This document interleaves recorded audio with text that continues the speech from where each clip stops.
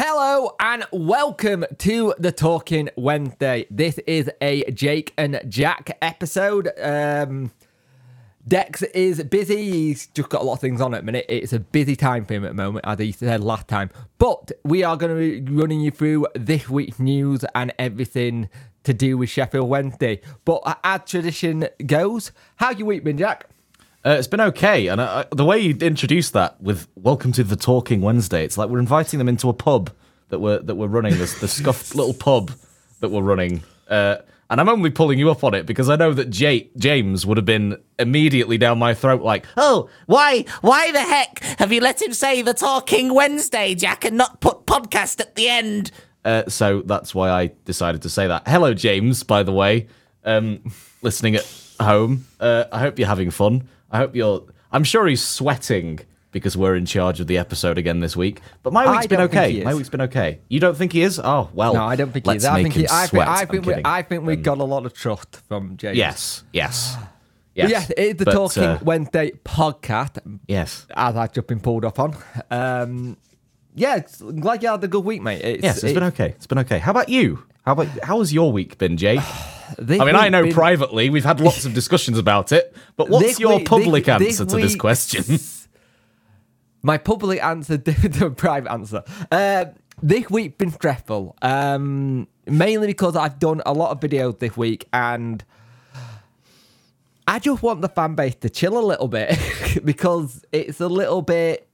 I don't want to say it's toxic, but it's just a little bit out there, and normally, I'm ready for a first game of the season and I'm excited. And I think the way this pre-season's gone, everybody's on a bit tenterhooks at the minute. And I understand it because it's been chaotic as anything I've known. For a Wednesday, this is high up there with doing a Wednesday, if we say. Because it is that kind of thing. But apart from that, it's been good. Just been trying to sort things out in here. Getting things planned for the start of the season, working out things to do with babies, aka baby scans and timings and all that kind of stuff. But it's been good. I'm at that point where I'm ready for new computer games to come out as well. Like we mentioned last week, I'm hoping the FIFA beta I'll get picked this next week. I can play that like I did last time. Well, EA Football Club, but you know what I mean. Trying to get things sorted and organised, and I think that's sometimes where my downfall is. I'm not very good at organising. I can organise these and videos and everything like that, but when it comes to everything else, I'm a bit rubbish at it, and it's something I need to really improve on. But I'm getting there. But like I say, it's just been a weird week in that sense. But we'll do housekeeping. Socials. We are on Twitter or X as it's now called, whatever Elon wants to call it, the week by week.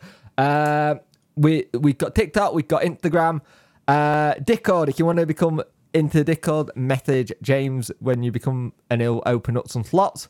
Membership options are on the channel. We do Talking Wednesday Extra, where it's just video where we have ideas and thoughts of what we think. It's been really good doing them. Like we said, we do have a backlog to do. We are going to get through them very, very shortly. I believe, if I'm not mistaken, and not to put any pressure on James here, but I think the next one to come out is mine, which I'm sure a lot of you that watch will find absolutely hilarious.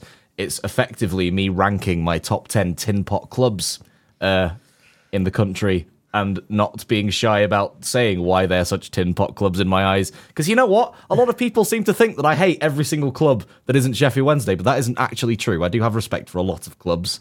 Just can you see I'm covering my backside here with a little bit of like, don't worry, I do respect other clubs. I mean, you know, I do, of course. This is why we send him. This is why they send me on the Twitter, because I don't care about any stick I get. I just hit it back like a tennis player, you know, or like a squash player, should I say? I thought you were going to make a cricket reference then, considering you're playing cricket later. Well, yes. Can I just say as well, I find it so funny, right, that the Oppenheimer movie, the movie about the very first nuclear bomb ever made, has released in the same week that the Wednesday fan base has gone up like a giant mushroom cloud with radioactive toxicity. What is this? Is this some sort of little like planned thing? Oh, let's celebrate the release of this movie about a nuclear bomb with the Wednesday fan base going off like a nuclear bomb. What is that? Anyway, yes, sorry. It's how it is. It's how it is. We don't want to get into club politics, as we're calling it, too much. Because reviews, please leave reviews on all podcast platforms of choice because it does help. It's like the algorithm thing for podcasts, like the like and sharing, all that kind of stuff. If you leave a 5-star, it will get read out on the podcast, and you'll get praise indeed from us for saying how good we are or whatever. Most of them have all been good. I think we only had one that was like really sarcastic, but it was funny. But shall we get into the match reviews then, which is basically pre-seasons? I think we should read the 1-star reviews out as well. That might be really funny. No, we're not reading 1-star reviews. But we played Donny Rovers on Tuesday night. Do you want to take this one? Yes. So the match review, which is titled, of course, by Sheffield Wednesday's official article, Wednesday edged out at Rovers. Wednesday's penultimate... I'm going to read this fully like an audiobook narrator, by the way, so I hope you've got your little cup of Horlicks. I hope you're all nicely tucked in under your duvets. But Wednesday's penultimate pre-season game ended with a 1-0 reverse at Doncaster. Every player in the squad got a run out at the Eco Power Stadium in a contest that ebbed and flowed at both ends throughout. A draw was probably the right result, although for the managers, the only thing that really mattered was extending the fitness levels of the players ahead of the new season. Cameron Dawson's stunning save from Tommy Rowe illuminated a first half shaded by the hosts. Earlier, Callum Patterson was thwarted by Jack Senior on the line, after which Doncaster posed the greater threat up to the break. Reece James executed a perfectly timed block to keep Rowe at bay, and there was little incident of note thereafter in the opening 45. So yeah, pretty end-to-end, pretty boring game, quite frankly, that first half. Both sides refrained from commonplace mass changes at the interval, and Wednesday did look the livelier. Will Vaux drilled a low hit wide and... Wait, what? Yes. Will Vaux drilled a low hit wide, and only a brave Senior block at close quarters kept out a fierce Josh Windass volley. But just as it seemed the Owls would strike first, Rovers stole ahead on the counter on 73 minutes. Tyler Roberts showed quick feet and a turn of pace down the left to tee up Luke Molyneux, who planted a firm header past Dawson. The expected changes arrived in the second half, and Wednesday finished the friendly fixture with a completely different team that started. Rio Shipston went close with a thunderous shot from just inside the penalty area, and that was as close as the Owls came to a leveller. And that's the match review. It was in a dramatic fashion, so I hope you enjoyed that. This game was weird when I watched it because you could see certain things that we were trying to do. And again, I'll say it now, it still feels weird calling Rover Stadium Eco Power. I'm so used to calling it the Keep Moat, but that's what it is. The thing is, the first 45, I thought we looked okay, but they were more on top, they had more of it. And one of the things I've noticed is when we're playing it out from the back at the moment with Cameron Dawson, it's not fast enough. It's too slow, it's too laboured. And you can tell that the thing is, we are used to playing it out from the back. It's not like we're not used to it, but I think it's a different way of playing it out from the back. And I think it's taken a while for us to get it right. I think the second half, we did look, that first 15 minutes, we looked a lot better. We looked like we were going forward, it looked really good, but then it dropped off again.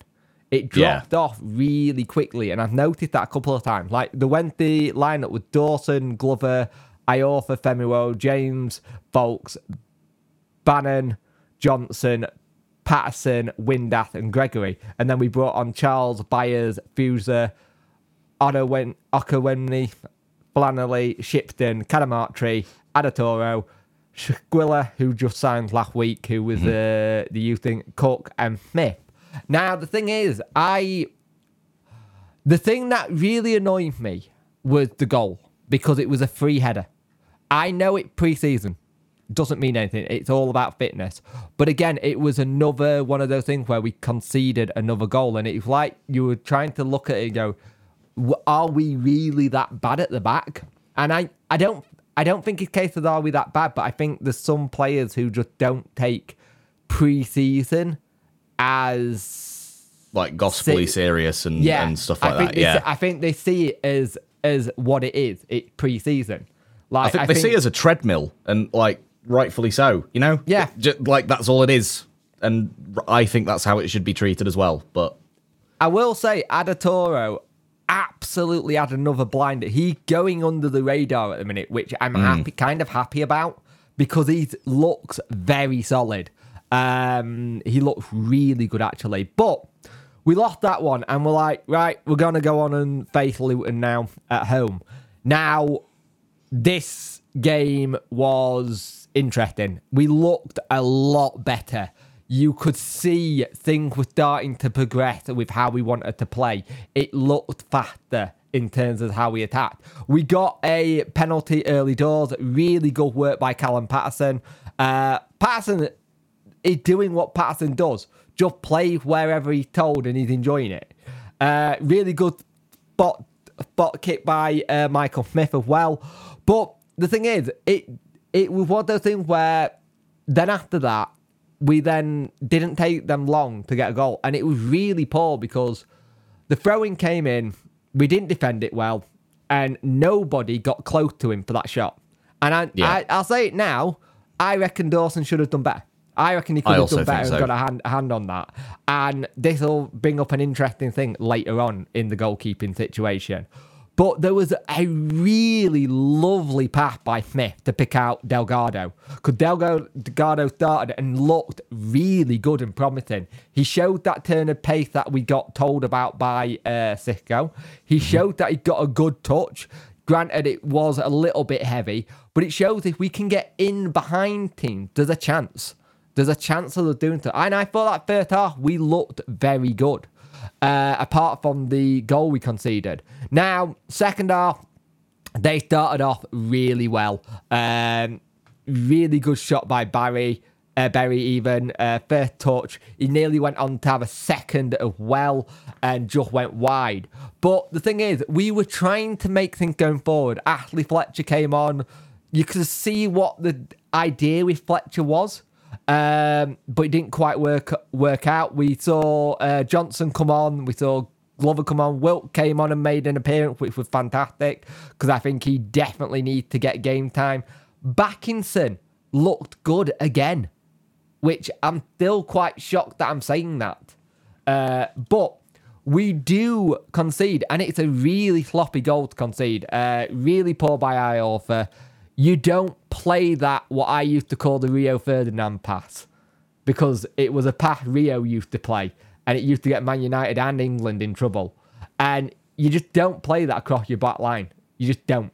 And they read it, they got it all right. Adatoro, really good tackle to start with, but he couldn't find the ball. The ball was just lost. And they square it in, and it's an easy goal to make it 2-1. But again, it's another one of those defensive mistakes. Both goals were defensive mistakes. The goal versus Donny was a defensive mistake. I think at the back, we need to bring in some more security or something. I thought Adatoro, again, played a really good ball to, I think it was Wilkes, to go on the run. And there's something about that play I like. And I think we need to harness that a little bit, because I think there's a really good chance of getting someone who can do really well. But in this game, you could see what Wednesday were wanting to do. What do you think? Yeah, I think, and as well, just on the topic of the previous games that we didn't get the sort of result we would possibly expect in them, the manager has been running them into the ground in double sessions all the way up to the day before the game. Normally, players will get rested the day before and the day after a game to actually have time to recover. The players did not have any time to recover between their training sessions and the Doncaster Rovers game, and possibly it might have even been the same case for this game. But as well, you actually got to see finally the sort of tactics that Cisco's wanting to implement. And I am very excited about this because there were so many glimmers of some really nice football. And I won't lie, I have missed that over the last couple of years. It's not exactly been a very nice watch at Sheffield Wednesday, has it? It's been rather drab. I'm thinking of that. Do you remember the first season in League One, the televised home cup game? I think it was against Preston. It was either Preston or Plymouth. No, Plymouth.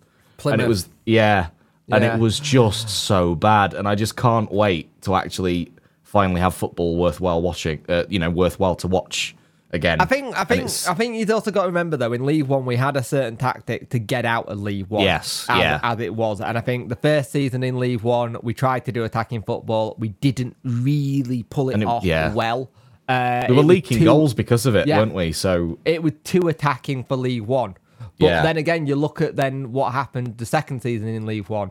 We go into the normal League One style of football, and everyone else then went attacking and scored lots of goals. It was really weird. So the Yorkshire Examiner has done the player ratings for it. I will just go through the numbers. Cameron Dawson got a 5, which I think is about right. He had some good save, but I worry for Dawson. I do. I think he's good enough to be the number one, but I don't know if he's good enough to be Munich as number one. Yes. If that makes sense. Callum Patterson got 6, which I thought was decent. He's been really good since he's come back. He's even turned around and said in an interview recently saying that he was happy to get the contract situation out of the way early so he could concentrate on his holiday and not have it looming. Loaming. Oh, yes, that's over great ancient medieval art of Dominic Iorfa, 6, looked good apart from that misplaced pass. He does have that in him, sadly, which is something I'd like to see us get out of his game, but it is what it is. It's pre-season. I'm not going to read too much into it. Whitway got a 6, looked good. Femiwo got a 7, looked really good. Was very lucky he was a to be on the standout pitch. to me as well, I thought, but he was also, like you say, lucky to be on the pitch because some of the He tackles was lucky to be on the pitch, as was Will Volks in this game. They both did put some crunching tackles in. But Femiwo looked really good. I think we're seeing what we could have seen like when he started at MK Dons. And I think the injury, he's just been slowly getting back, but he's looking a lot better. Will Volks got a 6. Barry Bannon got a 6. It's interesting. Barry Bannon's an interesting one because Muniz wants him to play a different way. Muniz wants him not to have everything go through Bannon. And I think he wants him not to do much of the legwork and the running because you can still see Bannon still trying to do that chase every ball. And I think Muniz wants him to have other people do that as well. Not it all go through Barry Bannon. Because we saw in League One, people were doubling him whenever he got the ball. You took him out the game, and we took Wednesday out the game. That's why. That's possibly also why we had to keep him playing long ball, because they just stick like 2 or 3 men on Barry Bannon, and the creativity was gone. That was it. So that's why we were playing awful long ball tactics, because we had to bypass that, you know? There was no playmaker. It'll go even worse in the Championship if we don't as well. Exactly. He got a 6. Bayer got a 6. Looked good. Got an hour under his belt. Didn't really get into the game, but again, I know all the players who are coming back from injury, and I think you can tell he was rusty. I think. Yeah. Delgado got a 7. Delgado looked really good for his first 45 minutes in English football. He looked very good. If that's the level of player we got and he can do that week in, week out, we could have some fun with him. And we haven't even seen Valentin yet because by the sounds of it sounds like he was just turning up with suitcases from the ground. Yeah, did he have his suitcases with him at the stadium or something when he was watching? Delgado and Jay Glover were helping him with his suitcases near the end of the game, because I think he just literally come to the UK. Fresh off the plane over to Hillsborough. Nice. Michael Smith got a 6. He looked good. Some really clever balls. I think Smith's role in this setup going to be interesting. Windass got a 5. I just don't think Windass is one of those players that does pre-season. He said it publicly. He doesn't care about pre-season. He treats it like it's a treadmill. He's even said that, I think, in an interview on that is it a boxing podcast or something? Yeah. I think it was on that. You can tell. And he was like, pre-season's just a treadmill in it for him. So you can tell Josh Windass isn't up for pre-season. He just wants to get. You can tell he'll fit really well into this system, though. Like, and Cisco obviously likes him a lot, but yeah. Marvin Johnson got a 7, looked good. Marvin Johnson is still somebody I think we need to have a cover for just in case. I know Delgado's there, but I'd like more. Backinson got a 5. I thought Backinson did look good when he came on, but he just didn't have enough minutes to go forward. Wilt came on, looked okay for the spells he did. A little bit of running, but nothing much. Fletcher came on, bundled his man over, tried to see what he was trying to do. You could see something. Glover didn't really do much in the game. Palmer came on, looked very good, trying to get the ball forward. Shipton came on, okay. I thought Adatoro looked good for me. He wasn't at fault for the goal. He did try to cover the mistake. Really good long range of passing he got. I think he's one to watch out for. And he came on for a Whitway. So, on the really topic of Palmer, numbers. just quickly as well, my respect for that man has gone through the roof. Because he's come out recently and he said he was playing for 3 months at the end of last season. He was playing through the pain of a double hernia. Yep. And those things are horrendous. Like the pain that you get just by standing up with one hernia. Never mind a double hernia. And he was playing with a double hernia for 3 months. Let's just remember what he did in that playoff game. I know, right? Near the end, which says a lot. And he did all of that with a double hernia. Are you kidding me? My respect for that man is through the roof. It just shows you how much he bleeds for the club. Yes. And I know a lot of people have been worried about where does he fit in a Munich team. I don't think there's an issue there. I think we're going to have him as not... I think he'll be 13, but I also think he'll know that he'll be a bit of squad rotation as well. But I also think... I see him as more of an anchor man. Like a playmaking anchor man sort of I think role. he's going to... I worry for Will Volks in that position, actually, because I think Palmer might take it, because I don't think Volks is sitting well in this system yet.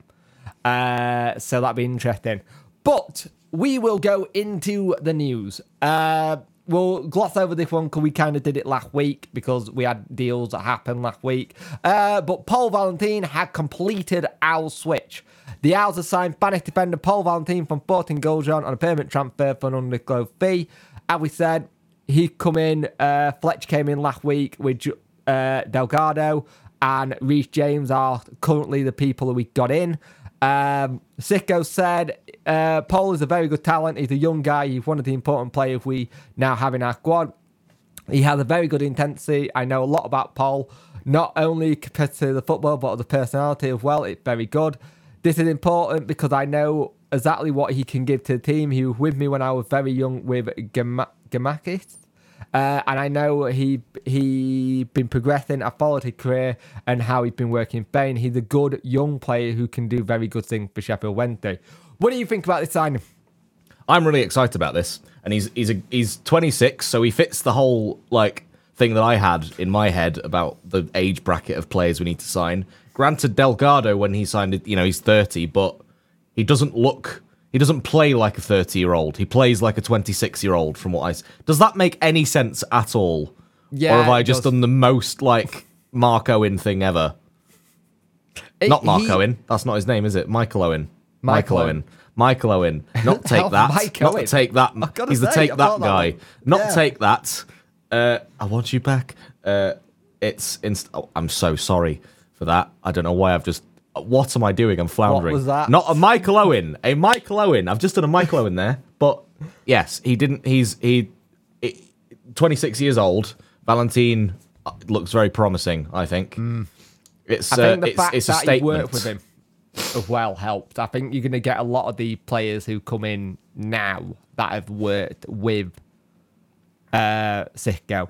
But 26, good age. Because of the short sort of timeline that we've got, it sort of feels like that's what this summer window will be, and possibly even most of the January window is we're getting in players maybe for the short term for this season or whatever, and mostly they will be people that Cisco knows and who know his system like that because they've played in it before. rather than say players that he next summer effectively will be the sort of window that we see the players coming in for the long term that he can introduce to the system, but like in terms of new signings, not current existing players. But I'm excited. I'm excited for Mr. Valentine. And February will be really funny. The memes will be off the charts 2 weeks into February for this guy. Oh, you're going to have so much fun. It's going to be great. I'm going to have so much fun. I'm going to have so much fun. So, let us know what you think about Paul Valentine, and welcome to Wednesday. So, we mentioned in the Luton game and the Donny game that we probably need to bring in a new keeper of some sort. Now, this was done during the game yesterday. That a rumour came out from a really credible source in Italy. It's one that you get being scouted with a lot of the Man United reports and everything like that. But Sheffield Wednesday are apparently in talk with AC Milan over a potential loan signing of Dalves Vasquez. Italian journalist Di Marzio says Owls are interested in bringing the Colombian goalkeeper to Hillsborough. The 25-year-old joined AC Milan from Club Galero in Paraguay last January, penning a 3.5-year deal. It was expected that Vasquez would challenge for the number one spot from Mike Mangala with a sideline by injury, but Vasquez had failed to make a single appearance by AC Milan. He was called up to the Colombian national team for their friendly match against South Korea and Japan, and yet to represent his country. When they are in the market for a new goalkeeper, with David Stockdale having departed the club following the end of 2022-2023. Now, this player hasn't made any appearance yet, and I understand why people are a bit like, why are we going for a keeper who hasn't done any appearances? But my thing for that is we need another keeper, even if it's playing as a number two. Charles isn't ready to be a number two yet, properly. It's just not. Now, this keeper's had 16 appearances, 12 appearances when he was at his former clubs. So he's done a little bit of the actual like playing game time. He only cost about 470k for AC Milan, so it was quite a cheap keeper. But from what I've seen doing the YouTube clips, he looks quite good shot stopper. What do you think?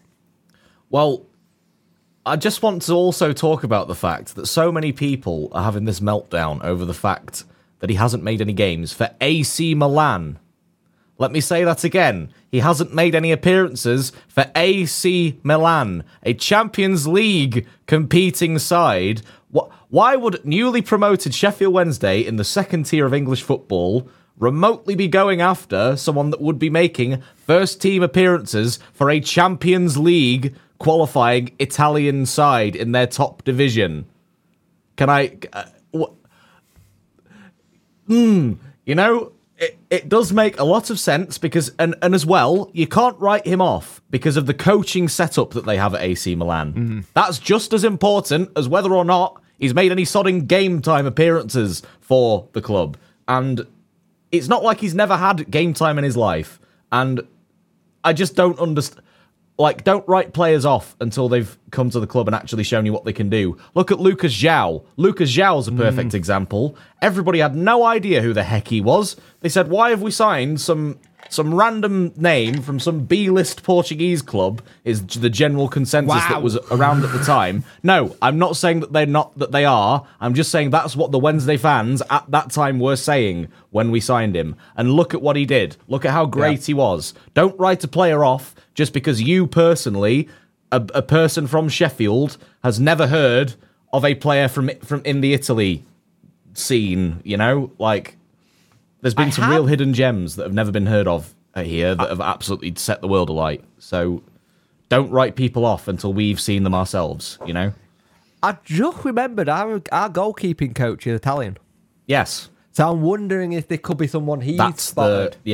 I wonder if that's the link. But it's interesting because Sisco even actually turned around and said, because it's in a little bit of a story later on, but I'll put it in Yes. here, turned around and said that this was the first time he's heard of us being linked with the keeper in his interview afterwards. So it could be a case that we've done something that's not properly gone through Cisco yet, but I'm...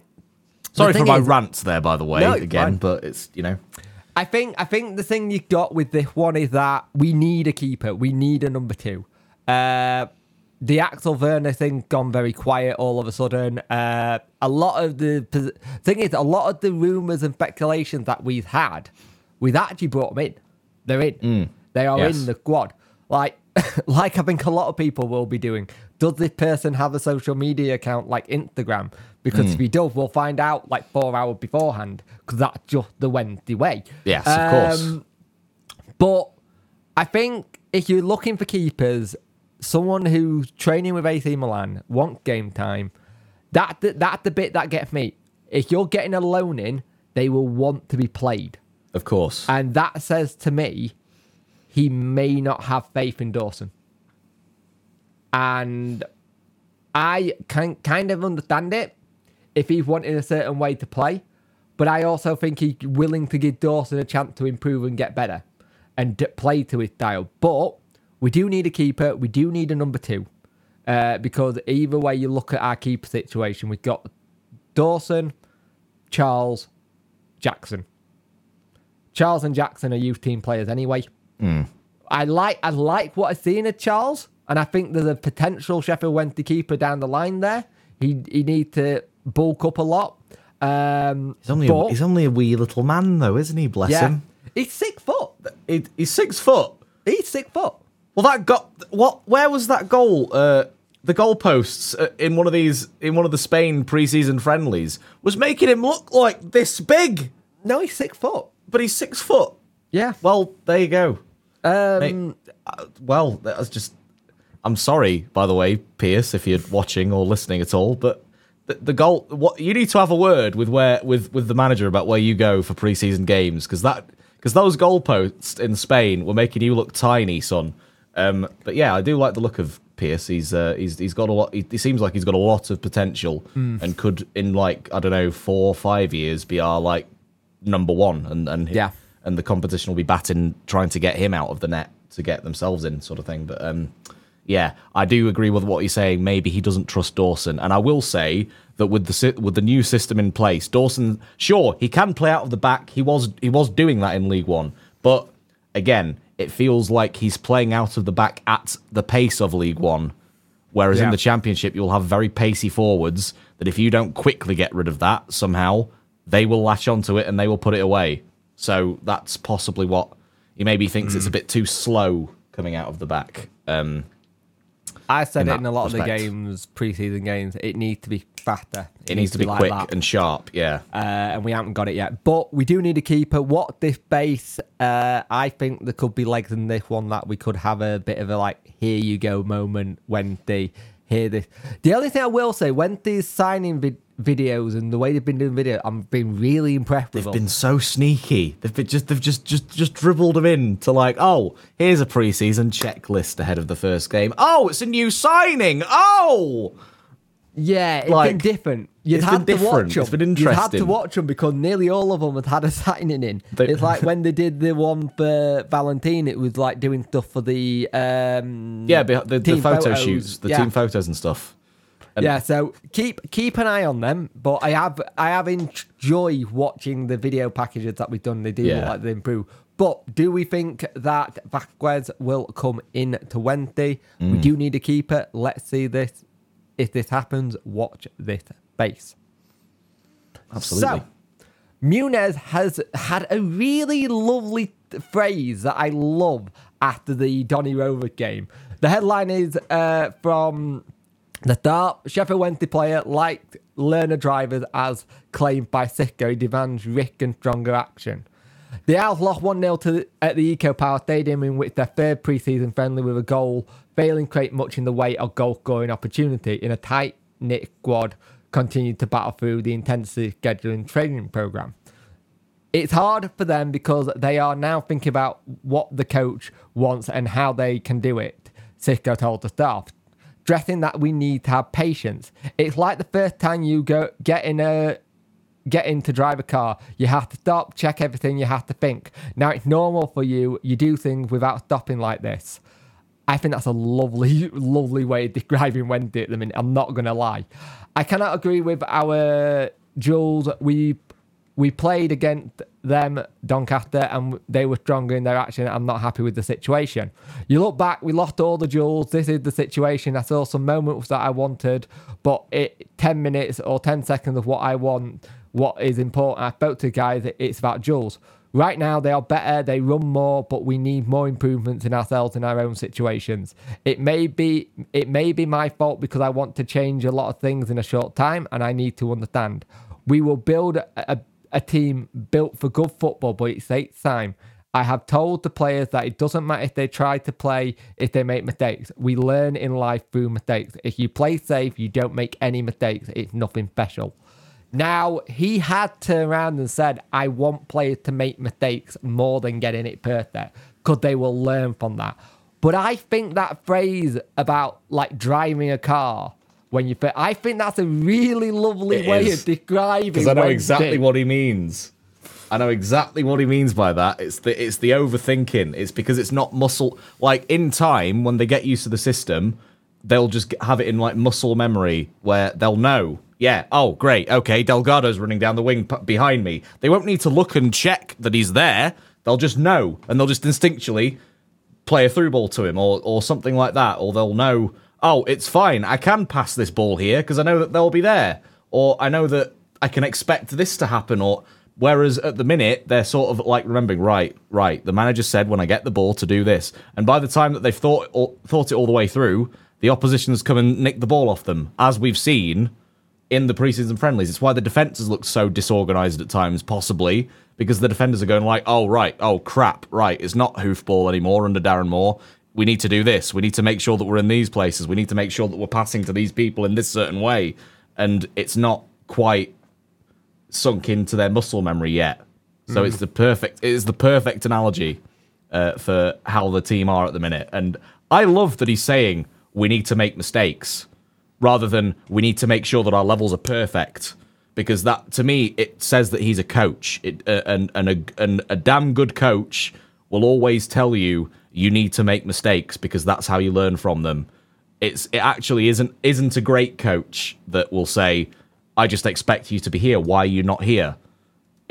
He seems like he's the coach that wants to see improvement but doesn't do it through like a, I want to say toxic way, but more like a having a go at you. It's like, right, okay, what do you think you need to do? And then based on your response, he will then cater his coaching towards that. And I think he seems like a very good coach, and I'm very glad that we've got him in, actually. The more I see of him, more than just that press conference, like the coaching side of it, I really like as well now. So I think we've got a very good coach on our hands here. Yes. I was interested by the coaching staff themselves as well, of how they were communicating, especially in the Luton game, to players and how they want to do things. It looks like we are very much looking at zonal marking more than man marking. And I think the way he was shouting a lot at Barry Bannon, but I think he's trying to make him not play that role of run after everything. He's trying to make him understand. I think for Bannon, it might take him a while, but you will get there with it. Yeah. But I do love this turn of phrase. I think it's really good. Oh, yeah. I have just found an article which isn't in the document, but he's going rogue, guys. He's going rogue. I would be wrong of me if I didn't bring this up because I forgot to put it in. Sheffield Wednesday's accounts. They are due in on Monday. Now, the club have turned around and said that they are confident that they're going to get them in, that it's all going to get done. They need to be in by Monday. I'm hoping they went in Friday, because if they're not in, we can have some terrible things happen from the EFL for not having accounts not in. again. Yeah, we don't want that. Again, I don't want to say too much about it. It's mainly because the people who used to do our auditing stuff retired. Hopefully, the account will go in on Monday and all be done, and we hear nothing more, and we'll see the the Twitter or the website going, hey, here are our accounts, and we'll go through the accounts and try and understand them as much as we can, because they always do. They always blow my head out the window because it's just like it's so many numbers. It's like we already know we lost 10 million a season in League One, so we'll see what happens. But I thought I'm sure a lot of people as well will just wait for Kieran Maguire, the football accountant or whatever the heck he calls himself, to explain the whole lot because it seems like a lot of every single time they come out, it seems like a lot of Wednesday fans contact him to say, can you explain what the heck's going on with these Sheffield Wednesday accounts, please? And then he seems to always do a Twitter thread explaining it all. So I don't know if you'll be one of them that waits for that, or if you'll try and get your end around it yourself. I know with how quick you are with getting videos out, you're probably going to have a crack at trying to understand it yourself, aren't you? Yeah, and probably because you're the sort of nerd who looks at like Company's House like well in advance of a possible takeover of somebody just to see if there's been any little activity on there, just to try and get an inkling of has an American consortium, yet another sodding American consortium, come in for this club or that club? Have they said anything on a Company's House? That's you, Jake. That's what you do every time, and I just can't wait to see your interpretation of these books before, like, the actual qualified experts come out with their accounts of it. He's not wrong, but I'm also the person that looks on Sheffield City Council website for any planning permission near the stadium, just in case. Of course it does. Because I am that kind of nerd, you said. You're that kind of nerd.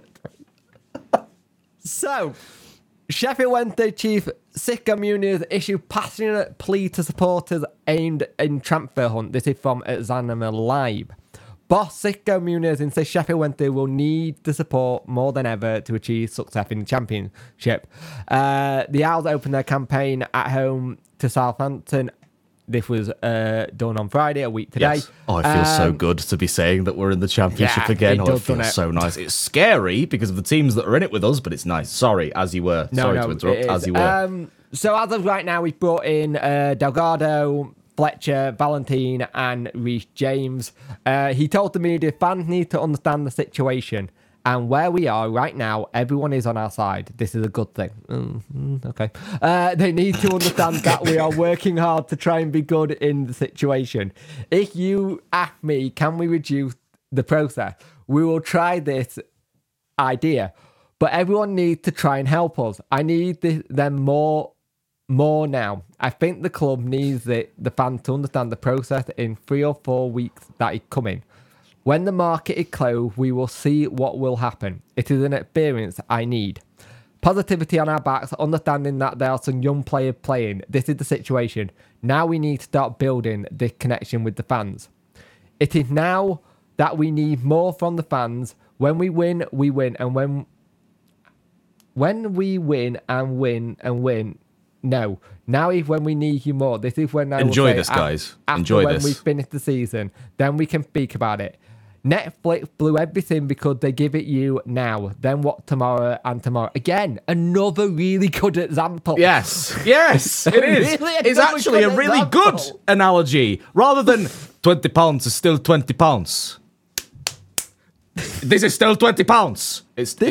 That is a really good analogy. That's a really good analogy. I went to improve. I love him. Instantly. I love him. Sorry, but anyway. we need everyone going forward in this moment. Yes. I ask them, please help us. I will try to give in the future, but I think if they help us, everyone at the club together, it makes things more simple and try and change the situation in a shorter time. What do you think about this? I love it. I absolutely love it. But it's so annoying that these positive messages from the manager are just getting ignored because of the overshadowing narrative that a lot of Wednesday fans are trying to push. We are based on social media with this whole podcast and everything, so we see a lot of the social media side of things. We don't necessarily see a lot of the chatter in like other channels, let's call them that. And a lot of these social media channels have been sort of invaded by the same people that were quiet for so very long when we went on an unbeaten run. And they've just been absolutely full on. They've done a Ukraine to Twitter. It's mental. So all of that is drowning out. Sorry, Jake. All of that. I just saw your facial expression that was like, oh no, why has he said that? It's like, oh, it's like when James the other week, it was like, oh no, why has he made a German joke about Axel Werner's name? Keep on Anyway, track. as I was saying, yes, we don't necessarily see all this, and I think it's really nice that we are promoting this story and what he's saying, because it just he will unite us again. I hate that I'm remotely hinting at that word. That word's such a dirty word to me. Togetherness. Yes, he will bring togetherness. There we go. I don't want to use the U word, but yes, he's bringing a lot of togetherness, and with time, that will take shape again.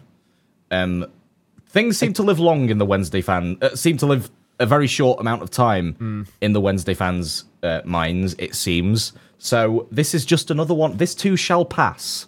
I think you've got to remember that when we play Southampton, he will have been in the job a month. And that's it. Exactly. And the fact that the Luton game, we're now starting to see a little bit of things what he's trying to do, shows how the team are actually bringing on what he wants. It just... We're not the most patient of fan bases at times. No, most football fan bases are not patient. Yes. We are not the most patient fan bases at times. I think, as he keeps saying, we are 2-3 weeks behind everyone else. Yes. We're always going to be 2-3 weeks behind everyone else with everything that happened this pre-season. Again, it is the most Wednesday pre-season to happen. I won't lie. It is the most mentalist way of us doing a pre-season. Of course. But at the same time, we've had to deal with it. We've dealt with it. And we're moving forward. Just all I'll say is if you got the whole thing of the so-called people who want Chansiri out, all that kind of stuff, and we're not going to go into that because it's your own personal opinion. Exactly. I understand why everyone got it. But just back the manager and the players. That's all I ask. Exactly. Because that's the only thing we can actually encourage and help with, because that's it. So, as fans, that's all we can do. Yeah. That is all we can do. Unless we've got billions of pounds, then buy the sodding club.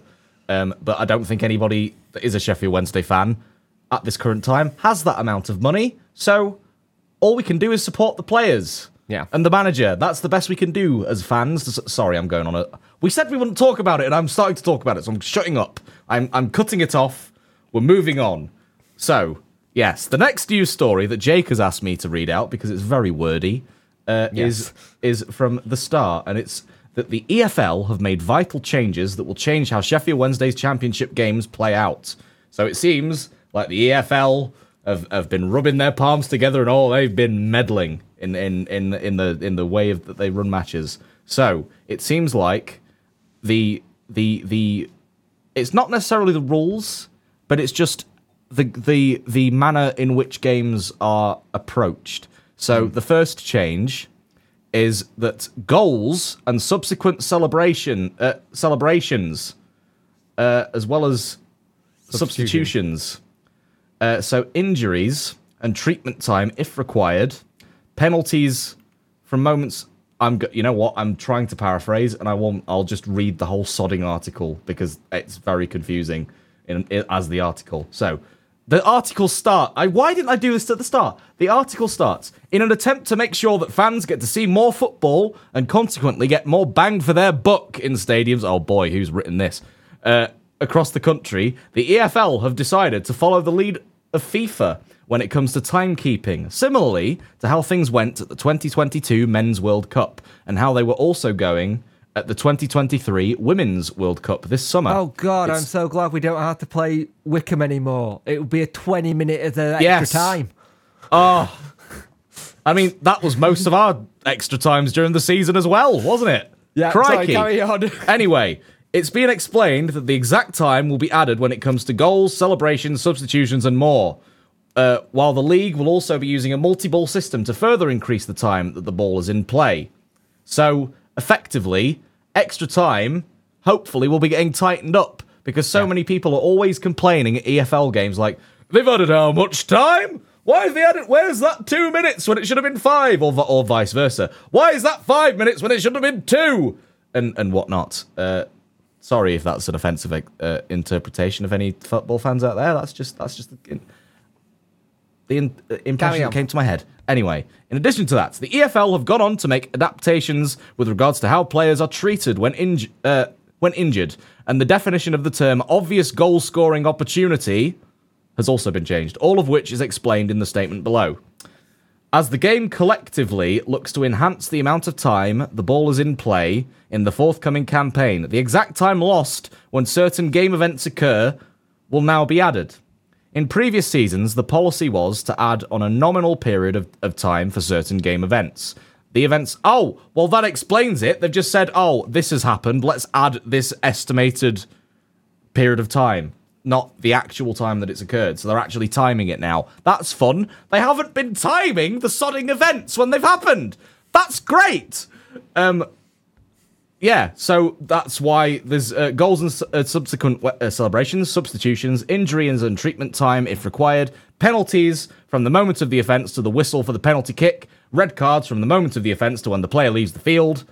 All of those are now actually going to be timed, and that actual official measured amount of time will be what's added, not just, oh, this has happened, let's just add the estimate of a minute or 2 minutes or whatever.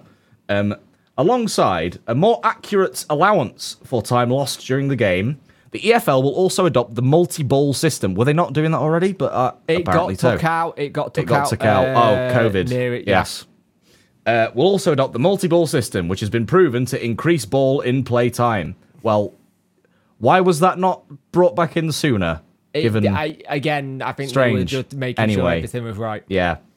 So match officials will also be taking a more robust approach to dealing with clear, deliberate actions that are impactful in delaying the restart of play, with players cautioned if they are guilty of the following: delaying the restart of play, failing to respect the required distance at free kicks. So, in other words, refs are actually going to punish those things, not just go, "Ooh, naughty boy, we'll slap see them on the wrist." We'll see. We will see. They were meant to punish like stuff. Yes, pulling diving, shirts, and they don't.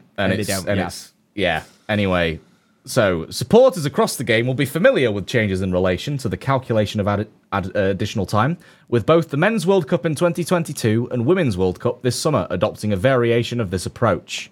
Okay, great. So, effectively, they're actually going to be punishing things that they should have been punishing anyway. And, well, they should do. Will they? Who knows? We'll see. It wouldn't be a Talking Wednesday episode after a game if we weren't complaining about the referee. It's a long-standing habit of ours, and, but the treatment of players. This is a big topic on the article as well. Players who require assessment on the pitch for a potential injury will now receive treatment off the field of play, apart from certain circumstances, as laid out in Law 5 of the Laws of the Game. A goalkeeper is injured. A goalkeeper and an outfield player have collided and need attention. Players from the same team have collided and need attention. A severe injury has occurred. A player is injured as the result of a physical offence for which the opponent is cautioned or sent off. Or, so a reckless, or basically the playoff final challenge that was a red card. I won't debate this with you. It was a red card on Lee Gregory. You can be sad all you want. I don't care. After the restart of play, a period of time, not less than 30 seconds, will be afforded for the player to be treated, and they will not return to the pitch before this period has elapsed. As always, the player's return to the pitch requires the referee's permission and may be delayed beyond 30 seconds if the phase of play is in the vicinity of the player looking to re-enter the pitch. So he can't come back on if the ball's all the action's right in front of the injured player. In circumstances where the player declines the physio, if a teammate clearly delays or refuses to restart the game, that the teammate will be issued a yellow card. This will promote player safety, which is of paramount importance to the match officials, and act as a deterrent to players who request attention as a tactic to waste time or break the momentum of the game. Wickham are screwed. No. There you go. They might not be, because Wickham have a different change of manager. Well, there we go. QPR, on the other hand, might be, but yeah, we'll see. Yeah, great. We'll see. Key law changes. Amongst the law changes for 2023/24, as outlined by the IFAB, is... That sounds like a Thunderbirds thing, Yeah. It really does. The IFAB... The IFAB... or is that... International Football Association Board. Okay. Nice. isn't. Oh, so it's like the governing body of all the FAs. Nice. I thought that was FIFA, but never mind. Anyway, carry on. There's so many organisations. Jesus Christ. Is an update on the wording of a denial of an obvious goal scoring opportunity as a change of an element of a previous guidance to offside law, which is law number 11, if any of you are law nerds and want to look this up. Go ahead.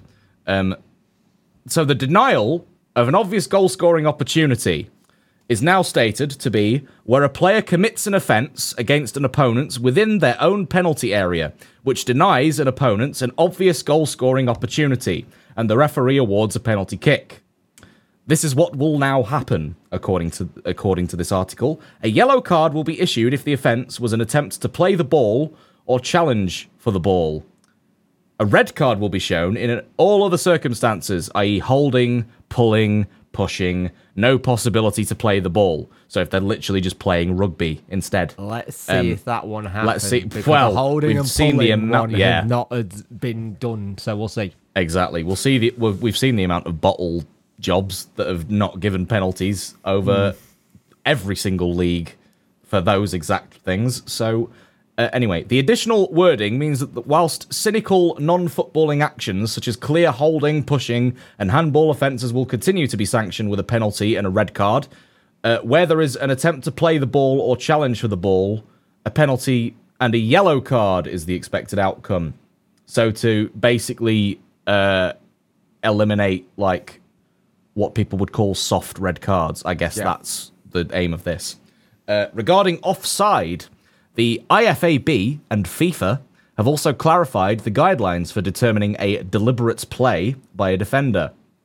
A deliberate play is where a player has control of the ball and with the possibility of passing the ball to a teammate or gaining possession of the ball or clearing the ball. If a player is considered to be in control of the pass, attempted to gain possession or clearance, this would be a deliberate play, and the attacker the attacker in an offside position should not be penalised for the offence. An inaccurate or unsuccessful action does not change the fact that the defender deliberately played the ball. If you understand that, please do clarify in the comments. I'm sure Andy will have understood it perfectly and will be roasting me in the Dexterity Box Discord for the fact that that simple-minded Worko has not been able to understand the wording of this, but you know, there we go. I think what we'll do is, because this has gone very long. This is yes. But basically, they are trying to make it so that the time that an offence happens gets done. I think the whole thing, it's been needed for a while, I won't lie. But I will be very interested to see what happen with it, because we've had these things before where it's gone, this is the law of the game, we're going to clamp down on this, and it's not happening. Pushing, shoving. I think VAR in the Premier League is getting all revamped as well, which doesn't mean anything to Hull win the championship, but I think the whole thing of having these extra time, it annoyed a lot of people during the World Cup, so I can see this not going down well to a point. But I understand why they're doing it. It does need to be something that gets. It sort of feels as well like you could clearly tell in a lot of instances that they've just guessed at the like extra time that they'd add on rather than actually timing the events that happened. And I think this is trying to kind of get that out of the game because that's what so many people across the board. Clearly, if the FA are like changing the rules, people across the board from all sorts of clubs have been kind of having a go at this way of going. I just can't believe that in today's era, they wouldn't be accurately timing events and using that time to give... Like, they've got fourth officials. They've got sudden VAR in the Premier League. Why are we... We were playing as though it was the 1970s or 80s with these rules. Like, we've got the technology. Change would take a long time to happen, and I think that's one of the things that... Like, congratulations, the rules are finally in the digital era in this regard. Crikey. Like, But if you can understand all of this, let us know if you can understand it better. The other thing I did see regarding this, I think one of the referees we had last season, Rebecca Welsh, I think her name is, has been promoted to the championship. And if you don't remember that name, she's the one who gave the Oxford penalty. Oxford penalty, yep. Yep. So, I remember. Yep. Let's not go too crazy. At the end of the day, she's got the promotion. We want to encourage more women in the game in a refereeing standard, but please improve on your what's a penalty. Yes. But this is bit where we get to the important things. We have a match. First game of the season. Southampton. At home. Under the lights, all the cliches, live on Sky. There is a dexterity watch for this game. There is also a Punk Chef 41 in conjunction with Talking Wednesday pre-match thing where we're going to talk about the game going forward, stats and everything. That will be before the watch along, and then I will redirect you to the watch along. Yes. And then there will be my normal Sheffield Wednesday debrief, which will be on the Saturday evening. Yes, But, and you've even got a spicy little surprise for a grand total of 5 minutes at half time that I'm not going to reveal what it is, but Dexterity Watch, I think it's Dexterity Watches. Yes, it is. Yes, Dexterity Watches at half time, rather than just seeing the table, there'll be a nice little surprise at half time just for all of you. Aren't you lucky? But yes, Southampton. What are we thinking? Let's go through Southampton pre-season first, because it doesn't really mean anything. It's pre-season, but we'll go through it anyway. Southampton. I believe the words that I used in the document were pre-season is irrelevant. Yes. So there you go. So Southampton got beat by Bournemouth 3-2. They beat Reading 4-2. Gazipi, I think it's in Turkey, 1-1. And they lost to Benfica at St James's Park 2-0. Now, their transfers in at the moment have been Shay Charles. Recognise that name? It's the brother of Pierre Charles. So that'd be interesting. 12.11. It's about 11.5 million they paid for him. Plus Man City have a buyback on him. And Ryan Manning come in on a free. They've also had it that one of their players had agreed to go to Monaco for 17 million. Mohamed Salous. And you've got the other thing, we don't know what's going on with Lavia, and we don't know what's going on with Ward-Prowse. They have got a lot of players who could go.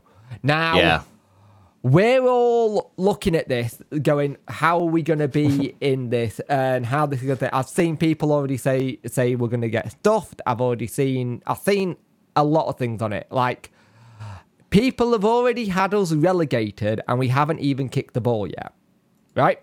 If you want to go through our pre-season friendlies have been a 1-1 at York, 2-1 versus Chesterfield, a 0-0 versus Real... I could never say that. Murcia? Rail, that one. We lost 4-0 to CD LDNs. We lost 1-0 to Donny Rovers. And we lost 2-1 to Luton Town. So if you look at it, not great. But you actually look at when that fixture was, July the 8th. If we're saying that Munich came in on the 4th, he wasn't in that long. And he's managed to, we're only just starting to see what happened. Again, we said it already, we are behind schedule. Yes. We are massively behind schedule. Whoever is always in the playoff is always going to be behind schedule. You do look at like Ipswich and Plymouth, they've brought in players, but this should be a good game. I am looking forward to the game being back, but I also have had this whole thing, like I said, I'm looking forward to Championship football being back, which is very important. I don't have to listen to Captain Pugwash music at Fleetwood anymore. Oh, which no, is nice. never again. Please, never again. But, no offense, Nappers. But we need to just show a good account of ourselves. Don't go overboard when it's the first game of the season. Even if we get smashed, it's first game of the season. There are 46 games in the Championship, I think. And there's a lot of game to go. There's a long season. And we need to have everyone backing us and supporting us, because the thing is, what we've got is, you've got to remember, if we got the whole of August to go, which is then we've got the transfer window right at the very end. But then in the middle of September, we have an international break. which is the one thing we missed from having at the time because we didn't have chance to rep players. We didn't have chance to work on tactics. Yeah. It was all quick. I think this is going to be really crucial for us, depending on what happens. What's your thought going into the first game of the season? You excited? Are you nervous? I mean, I'm more thinking of the season as a whole, and I'm actually quite excited because also for the people, for the I'm going to call them naysayers. For the naysayers, think back to 2015 and 16. We just had Carlos in. Nobody knows really what to expect. He had no experience with English football, unlike Cisco, who's had a promotion to the Premier League under his belt. And have a guess at how many games out of every batch of 7 games, let's split it up into 7 games at a time, right? How many of those games, when we got to the playoff final, no less, did we win out of every 7 games? Did we win 7 or did we win 5? No. Out of each individual set of 7 games, we won 1 of them. Wow. 1 in 7 was his stat for that playoff final year. 1 win in 7 games, and we got to the playoff final.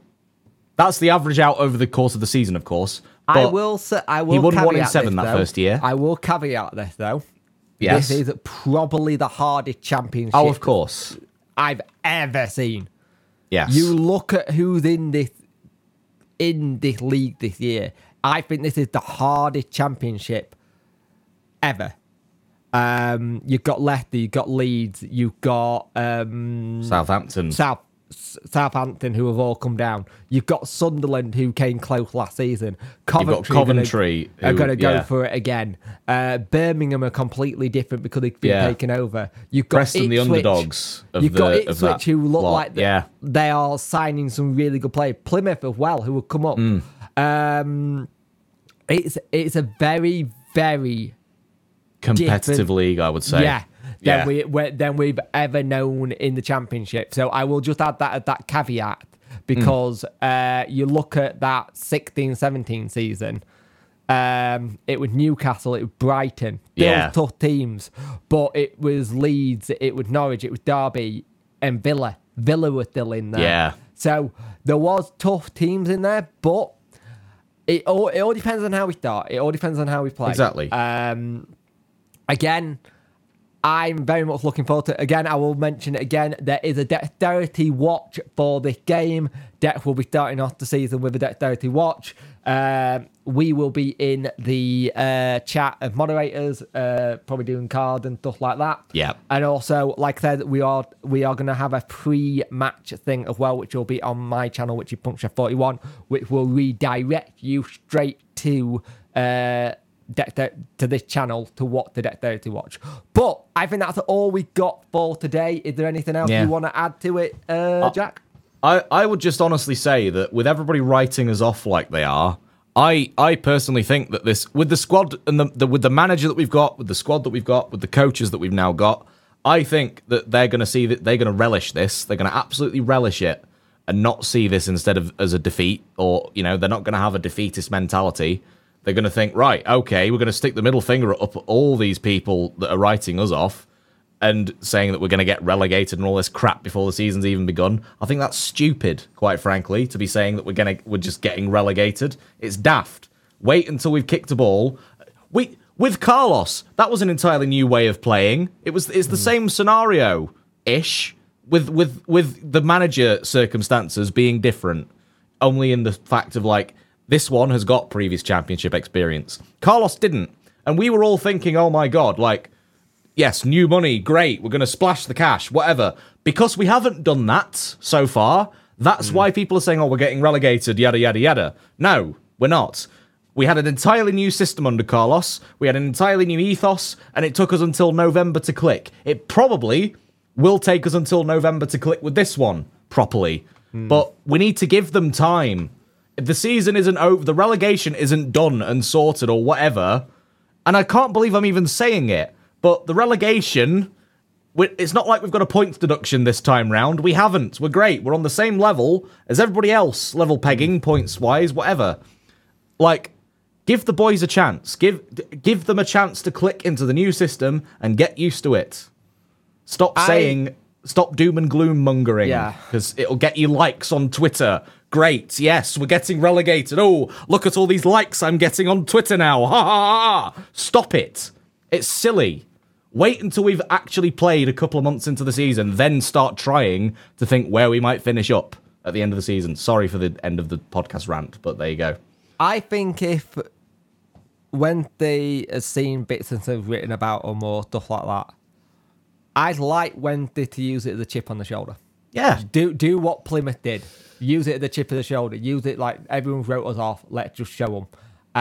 But I think that's all we got for today. Yeah. Please be safe. Please look after yourselves. The season starts. Everything gets more exciting when the season starts. We are back in the championship. It's going to be a lot harder. But thank you for watching the Talking Wednesday podcast and listening to the Talking Wednesday podcast as well. We really appreciate your watch and listens, and we will see you in the next one. See you later.